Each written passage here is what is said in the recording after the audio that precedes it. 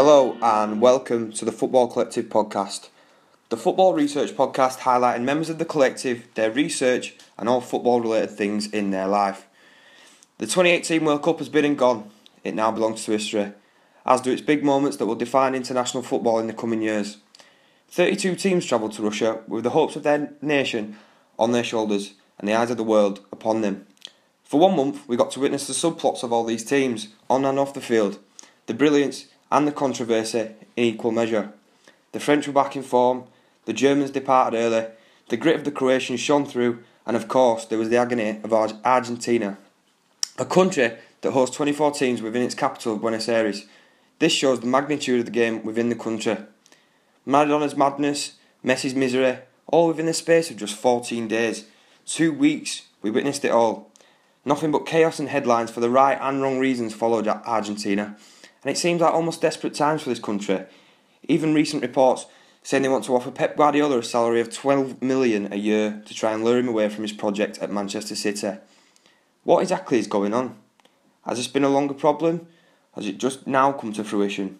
Well, we of course could not talk about this without our next guest, whose current research focuses on football, politics and cultural identity in Argentina. So without further ado, I'd like to welcome Jim O'Brien to the podcast. How are you, Jim?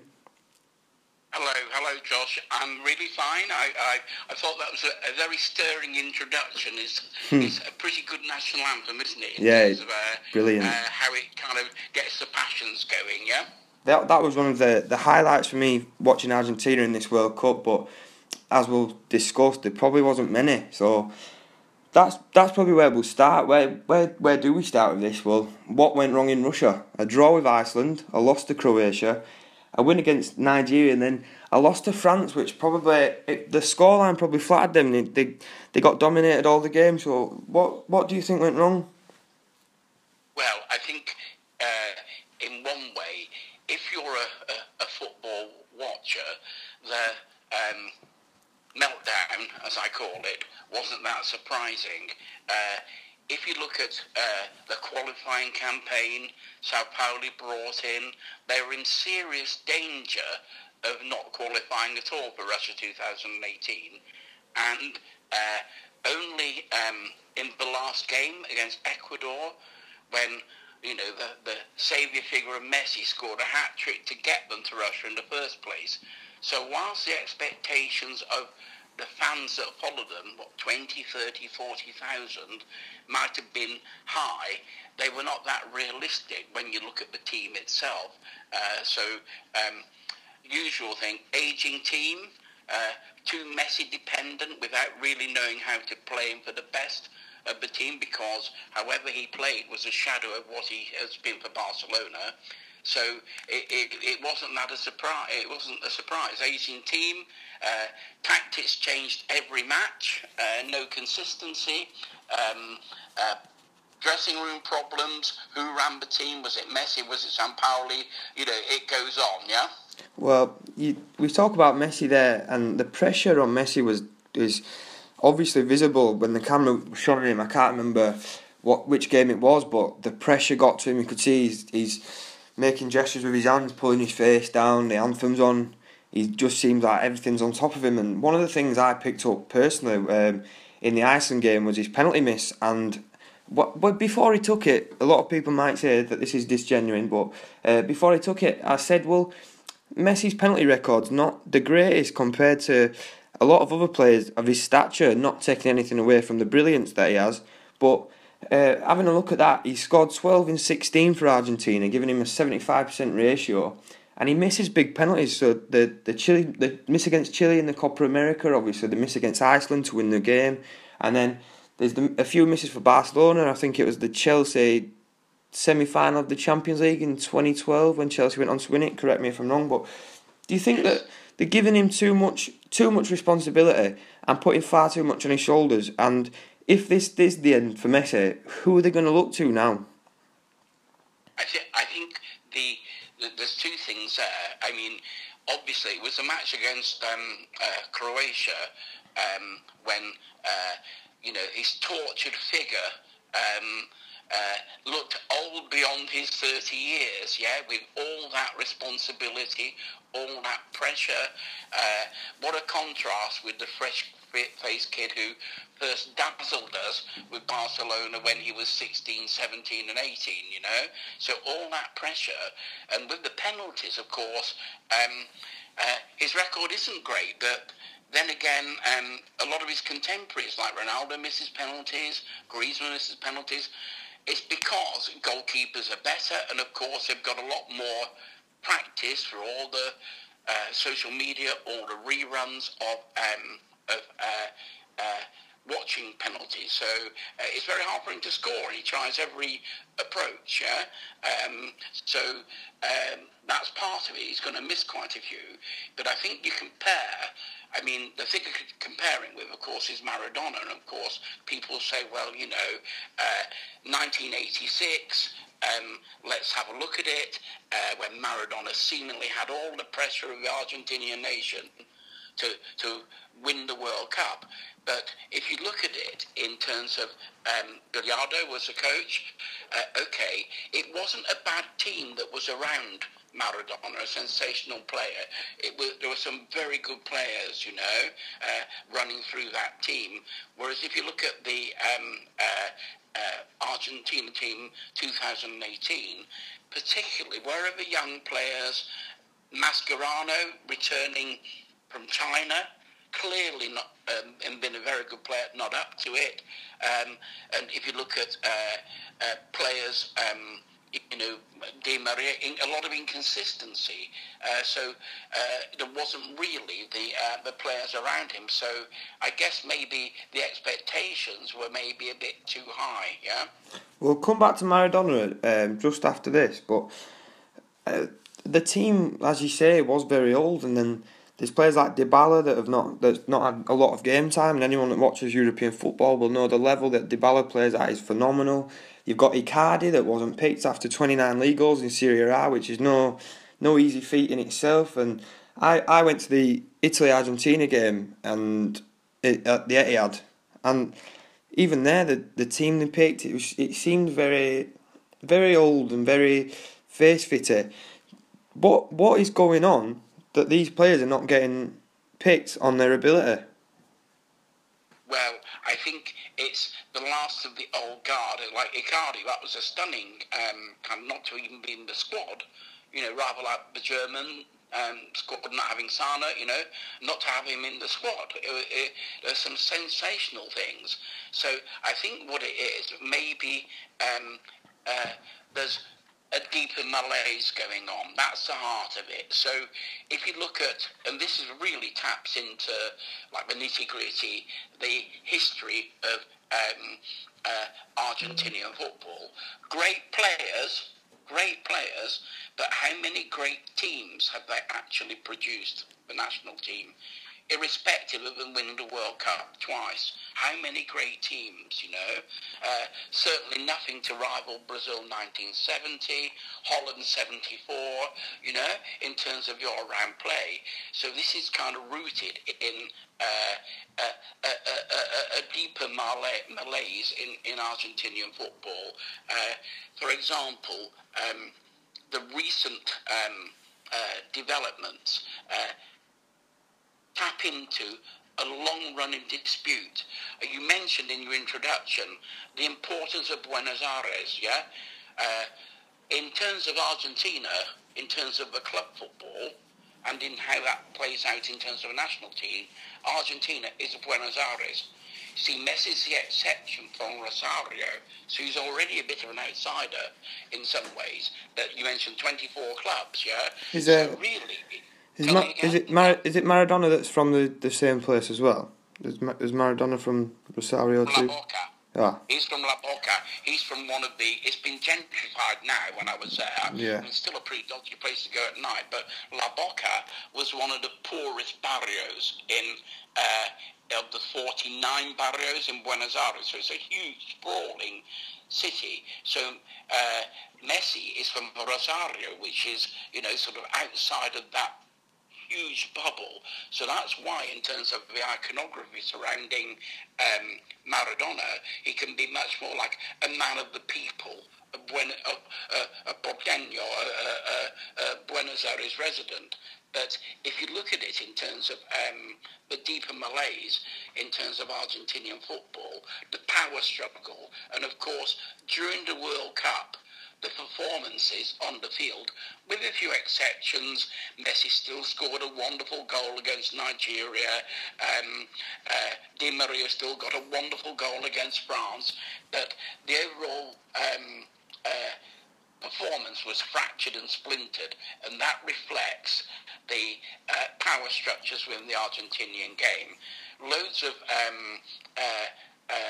reforms. Okay, 28 teams in the first division, too many. The domestic football is still weak. Of those players, who plays in Argentina? Virtually nobody. One or two. So they're exiles. So the power struggle is between the Argentinian FA, very bureaucratic, very anachronistic, rooted in that late 19th century, early 20th century amateurism. They hold the shot. So there's a tension between the league, the national team, the clubs, and the Argentinian FA. And of course, if you add in the hooliganism and the corruption, you've got a pretty potent mix of instability there, It does sound like absolute chaos when you compare it to, say, the stability and the glamour of the Premier League, and it's honestly mad to see. But we go back to Maradona. When we can't mention Maradona and not mention his madness. You know, there's accusations that he's on drugs. He's collapsed. He's had to go to seek medical attention after a game. He's flipping off fans. It kind of just felt a bit like he was a little bit, in the best of respects, embarrassing the side, and it became more of like a laughing stock and a sideshow about what's Maradona doing. And then Maradona's come out and said that the team's not to blame, and this is a direct quote from Maradona: "The culprit of everything is the president of the AFA, Tapia. He lacks personality. He does not know what football is. He thought Sao Paulo could solve all the problems with computers, drones and 14 assistants, but football is not this." So, when you've got someone who's such a god and an icon, and he's going against that, what sort of environment is that meant to build for Argentina, and how would that have been taken back there? Well, you see, in a way, like we saw in some ways during 2018 and in previous World Cups, and remember that Maradona in 2010 was the trainer of the national side, and of course that team, I was at the match in Cape Town when it was dissected by Germany, when if you looked at it on paper, they were pretty level, evenly matched teams, but Maradona charismatic. Is he a benefit to the team or the squad, or a hindrance? Now, of course, he's got that populism, that taps into the political dimensions, that political kind of populism, man of the people, and an outsider as well, the underdog. And of course, compared with the suited money men, the boring old farce, if you want to put it that way, of the Argentinian Football Association, very, very different in some ways. So there is a disconnect between those running the game and the fans and those playing it. So Maradona's spot on in some ways in his analysis, but of course the difference is with him is that even at the peak of his playing career, with Napoli and certainly with Barcelona, there were many outside stories, about his behaviour, that once he was on the field, he stamped his personality on the game. He seemed somehow, most of the time, when he actually played for Argentina, to be able to switch off from all the stuff that was going on outside. What a contrast with Messi in that haunted figure that perhaps a forlorn figure in many ways before the Croatia game, whereas Maradona had that, I guess, that spirit or something, and that means, you've seen him when he's with his Argentinian shirt with the fans, where all the ex-players like Pele and Bobby Charlton were in the director's boxes, yeah? So that, it's a bit of a bittersweet thing, in some ways, yeah? FIFA are coming to in the firing line for that as well, because all the legends that were there, they were getting paid 10 grand a day to be at the tournament, so there's a lot of accusations saying FIFA put him there, and that's why the camera coincidentally was on him every 2 minutes, and I can't help but think his antics, as well as being a good man of the people, I just don't think it's helped with the side, and I just distraction. Yeah. It didn't look good, and then you get him like holding Messi's shirt up and he's doing stuff like that. I just love to be in the mind of the Argentinian squad, and then you've got him having friction with the coach, and then there's accusations that the squad are picking the team, and Messi saying to the coach, "Why are you not bringing Sergio on?" Like, what was going on there? Yeah, I mean, like with the Maradona, especially with the FIFA loves its celebrities, and of course, most of them, if you get regardless of the story surrounding like people like Pele and Beckenbauer, the Golden Boys have not been scandal free. That usually they'll behave in the way that they're supposed to behave. Whereas Maradona's a loose cannon, you could say it's stage managed, yeah? In some ways, yeah? By the cameras, you'll always get something, because one thing with Maradona, he's not camera shy, but if you get to the actual team, Sao Paulo was brought in as the saviour in some ways. He had an impossible job. And of course, he was brought in on the back of his success with Chile, yeah, in La Copa America. That it was a very different set of circumstances. And all of these guys are disciples. You mentioned Guardiola, of Bielsa, yeah. Now interestingly, at Leeds, the mighty Leeds manager. Yeah, that's interesting. It will be interesting. Let's see. I am looking forward to it. I must say. Yeah, I mean, and of course, the one time he was successful really was for that brief period with Athletic Bilbao. That they're all disciples of his kind of way of playing. Now, it worked with Chile, one, because expectations were so much lower, yeah? In terms of the hierarchy of South American football. I mean, Chile has produced some wonderful individual players, but the expectation around the national team is less high, and of course for them, punching above the weight to succeed in La Copa America, they could follow, and the outstanding players they had could follow that Bielsa style, high pressing, in a way which was effective. Whereas, how do you do it with the collection of individuals that that Argentina have? So it was a fix to get them to qualify, but then of course what stood out was no real team pattern in terms of any consistency at all. So in a certain way, Sao Paulo had the proverbial poison chalice, was bound to fail, and of course maybe he just trusted on experience rather than like Joachim Löw did. Virtually a lot of the team that have got them to the World Cup final in 2014, a lot were still around. But even then, in 2014, even though they got to the final, they didn't convince entirely. So let's go back to 2014. Probably go down as a good year that they've got to the final, and they played quite good football. And I thought they were unlucky not to win it. But then at the top of FIFA, you have George Delhon, who was found guilty of taking bribes of up to $500,000 for broadcasting rights to international games between 2011 and 2014.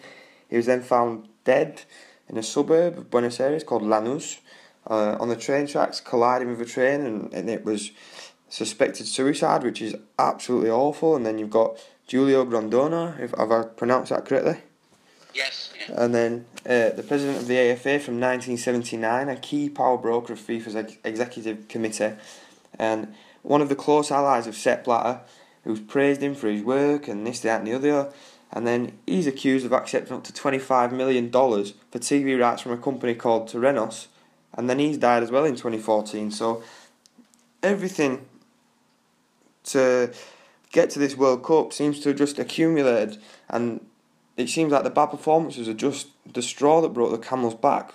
What's going on inside of the AFA, and how did they respond from that, and what are they going to do now to try and ensure that stuff like that doesn't happen again? Well, you see, it's an interesting parallel because so I agree with your take on it that in 2014, where Messi was voted a player of a tournament and so on, they were a bit unlucky in the end not to win the thing. And so, whilst that was going on and had a chance of winning, and especially, tapping into the historical dimension, the prize was great, to win the World Cup at the home of their greatest rivals, Brazil, was a great prize. So that was the ultimate distraction, which papered over these cracks and dodgy goings on, like you say, kind of money changing hands, suicides or apparent suicides. Whereas by 2018, the endemic corruption is so entrenched that by 2018, once the team started to fail to perform, the focus is on those wider issues, and maybe the corruption is a cause of what happened rather than an effect, if you're with me, Yeah. And so, where do we go from here? Where do we look ahead? Where does reform come from? Very difficult, because one thing which I'm sure you know, Josh, is that this is linked into those subcultures of Latin American and Southern European football. Right from the inception, football was highly politicized, and political leaders in Argentina. I've done a lot of work, the conference on Limerick last year, on Peronism and its enduring impact on the Argentinian game, the whole thing with the 1978 World Cup. So that deeply embedded nature of politics and football being intertwined, and corruption is part of that, corruption and patronage. So where does reform lie?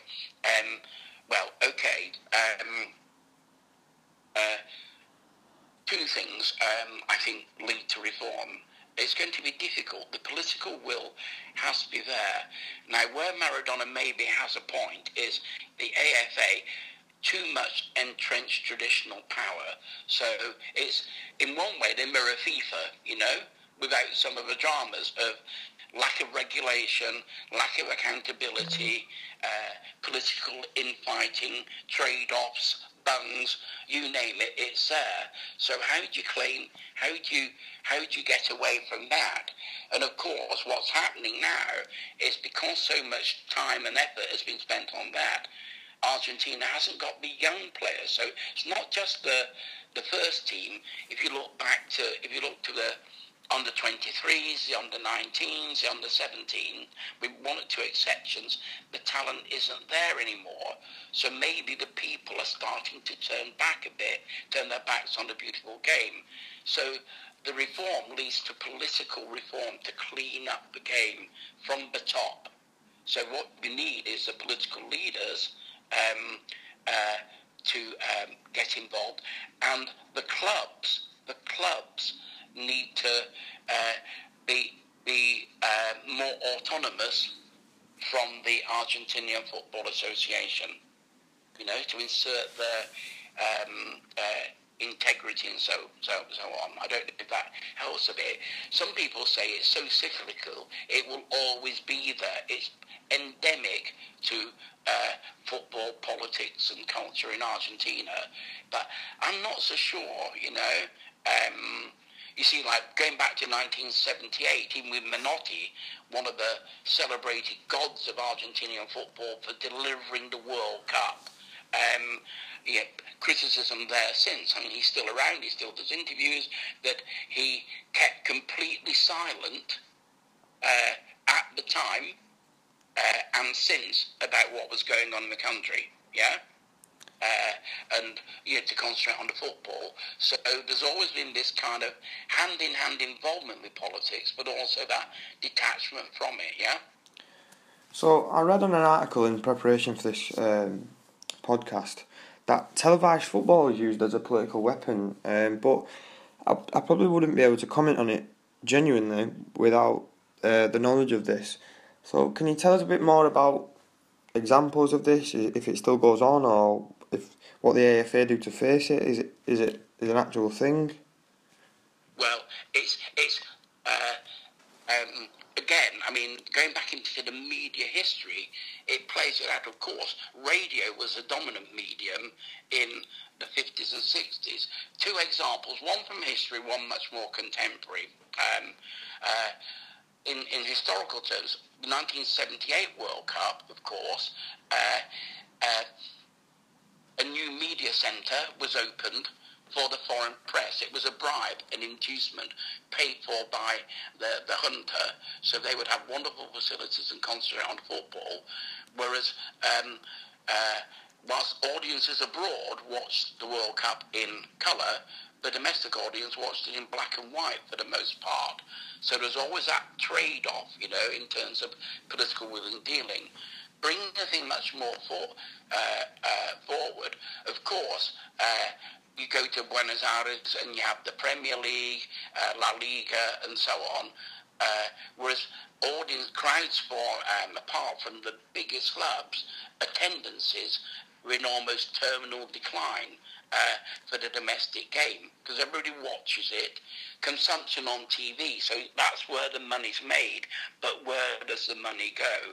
So that tradition of political patronage, where the TV companies buy the rights to the games, and then political, so you get an alliance between the club, the political parties, and the TV companies, siphoning off the rights of the games. So a lot of corruption in how those contracts are dealt out, So again, not sufficiently accountable or regulated. Many people getting rich, like the whole idea of state broadcast of games, it's not. They're hybrids, they're private companies coining that popular support for football. So if you go into any bar, have you been to Buenos Aires, Josh? Have you ever been? Unfortunately not, no. I hope I am lucky enough to get to Argentina one day though. Yeah, but if you go to Buenos Aires in any time over the weekend, the bar is full of people watching football, from all over the world. But if you go to the stadiums, apart from the very big matches, there are low attendances, attendances are falling. And so, because of the Barras Bravas, the image of the game, whereas the fans are highly politicised as well. And of course, this some of the fan groups have a direct say in the governance of individual clubs. They're almost like vigilante groups in their territory, and the leaders get their money as well. So it's all money. It's all money dominated with very little regulation and accountability. So the mediatisation of Argentinian football is highly politicised. I mean, it is in the UK as well, but in a more oblique sense, So we talk about the fans there. Especially at the World Cup, they were loud, they got a lot of good press. I was impressed with how loud they were. They were passionate during the anthem. They got behind the team, and it seemed like, especially in the Nigeria game, when they came through that and got the win, it seems like the fans almost pulled them through. Not to be dishing out cliches, but it wasn't reported a lot that they got fined £80,000 for homophobic chanting, and some of the fans were fighting in the stadiums, and a few videos went viral on Twitter especially, and there was a lot of the pre-media press and this sort of stuff that they were going to be fighting with the Russians, but I don't know if that's genuine. But in your email you sent to me before this, you mentioned football violence in Argentinian football, and it was present at the World Cup, but is it even worse at the domestic game? Have they got an issue with hooliganism? Is there a lack of crowd control? What is that? Yeah, it's again endemic in. This is such a complex and fascinating subject. The paper that I wrote on the back of the Limerick conference was called "Violence, Idealism and a Beautiful Game." You know, so the violence is a counterpose to the idealism, the rhetoric and the reality, and of course it reflects a wider political culture of violence in Argentinian society. You know, of volatility and violence. Now the rhetoric, and that's what would be celebrated by all those fans chanting, supporting the team, maybe carrying the line. That's a sense of La Nuestra, our nation, yeah?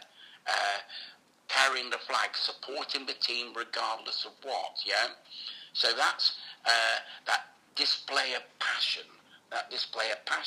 which the crowds are passionate. If you go back, even to the 1950s, 40s, 50s with Perón, and not particularly a football fan, he exploited or utilised, manipulated the passion of the fans for football to unite the nation together. So the rhetoric and the passion could indicate somehow a united society around football, when actually it's deeply divided.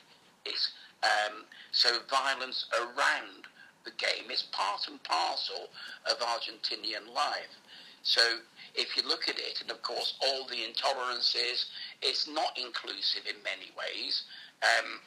The idea about what's a famous book that I've been reading recently about Archetti, about masculinities and all of this, where he compares tango, polo and football as an expression of male identity in Argentina, and that's still there, and that might account for some of the homophobia, the chauvinism, the machismo, which is endemic into the game, and that dominates club football. So, just one final question for you. After all this absolute chaos and what seems like an awful period for Argentinian football, where do you see them going from here, and what do you think is going to be next? How do you think they're going to get on in the international competitions? Just where do they go from here, basically? Well, I mean, the deeper pattern, there's a crisis of legitimacy. A crisis of legitimacy, and that underpins like a crisis of identity. Who do those players represent? Irrespective of the tradition, the practice, the passion, all of that, there's a dislocation. On the positive side, they will produce wonderful players, yeah, because they do, individuals. Now, whether they can get a coach in place, Guardiola, I think it might be one of the least, you never know in football, but one of the least likely destinations for his next project, I would have thought. As a side note to that, do you not think that makes him look a bit desperate? Because you're not going to really lure Pep Guardiola away from a side that he's built. He's literally got an endless stream of money, and they're looking very, very good. They're looking like they're going to probably win the Champions League in the next few years. Do you not think that is kind of a desperate cry? A desperate move. Their best coaches have come from within. I mentioned Menotti and Bigliardo, and there was a tension between football, anti-football. You know, I mean, the bête noire of Argentinian club football. You probably might have heard of them, Estudiantes, from the late 60s. They're outsiders as well from Buenos Aires, they're from La Plata. You know, one of the other, that and Rosario, the only other two centres of club football, and Estudiantes perfected anti-football because the previous romantic notions of La Nuestra, the beautiful game, they couldn't win, you know. So Menotti did it with team play, Bigliardo did it with a lot of anti-football, but he had Maradona, yeah. So what they need now is that much overused word is like a philosophy, a coach, somebody strong enough who is schooled in the Argentinian game, but is strong enough to be independent from the Argentinian FA. So you need a certain autonomy for it to work again.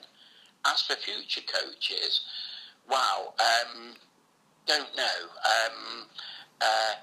Obviously Spanish speaking, I don't know, probably from within. In the future, is Messi now, will he retire from international football? In one way, it's a great loss if he does. I mean, this legacy of never having won the World Cup, you know. Well, many great players like George Best never even played in one, you know. Cruyff never won a World Cup, and so on. Di Stefano, you know.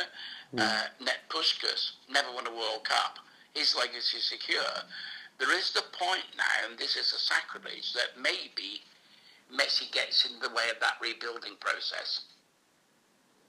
I understand what you mean there. So for example, maybe they'll be better off. Yeah, without him, in the sense that, look, he can. I'm a great Messi fan. He can go on if he's got the motivation to play for Barcelona or somebody else till he's 36, 37, you know, and still be very good, and still be outstanding. But I just wonder, because now he's still a great player, I just wonder whether his time has come and gone, and whether his stamp on the game and his legacy is so great a shadow over who is the next coach. It might be better if he quits, you know, and allows them to build. It's a structure. They need to start like the other golden generation, you know, with Batistuta and all that, you know, like late 1990s, 2002, great expectations. They bombed in Japan, Korea, yeah? They were products, most of them, of the under-17s. So I think what they need to do is maybe accept that for the first team, there might be one or two fallow years, and they need to really start by under-17s, you know, like under-17s, under-19s, get those young players coming through. And in the meantime, bring into the team those younger players like Diabla, Icardi, give them a chance. Yeah, there'll be a spate of retirements. Will Aguero play for the national team again? Not sure, you know. So that's the thing, is to concentrate on a youth policy, and somehow La Selección, the national team, needs to be a bit separate. You see, in one way, that ultra-professionalism, whereas the AFA is rooted in amateurism, you know, and hierarchies of power, yeah? And until they have that approach, where they manager and the team has a bit more autonomy, it's going to keep on repeating itself. Well, firstly, can I just say thank you for coming on. This has been a fascinating insight into a country that obviously a lot of people will watch out for when they play, and I've learnt a lot, and I'm sure people that are listening will have. Are you going to be at the conference yourself in Glasgow in November? In November, I've got to do my abstract, but I'm going to speak then because I've done about 2 different things. Dan Parnell and co have asked me to do a chapter for this book, Proposing with Routledge, and I said I would, on football, politics and identity, and I'll write something in Argentina. But what I wanted to do, I hinted at it in a bit earlier on, I want to link the contemporary events with what I call that crisis of legitimacy, because that was what was really going on in Russia, was a crisis of legitimacy. And of course that made the passion of the fans even sadder in a certain way. Well, personally, I do hope you're there. It'd be fascinating to listen to you again. Yeah, I'll get the abstract in, and it's been really good to do this, and I hope that people will listen to it, and they can give any feedback, comment. So when will the broadcast actually go out, and when will it go on? Get this out as soon as we can. So, thank you, Jim. And if you've not got your tickets for the conference yet, you can get them on Eventbrite. They are on sale now. You're going to miss out on brilliant talks like this one we've just had. But for now, we'll see you next time. And thank you for listening. And we're just going to play out with the Himno Nacional Argentino.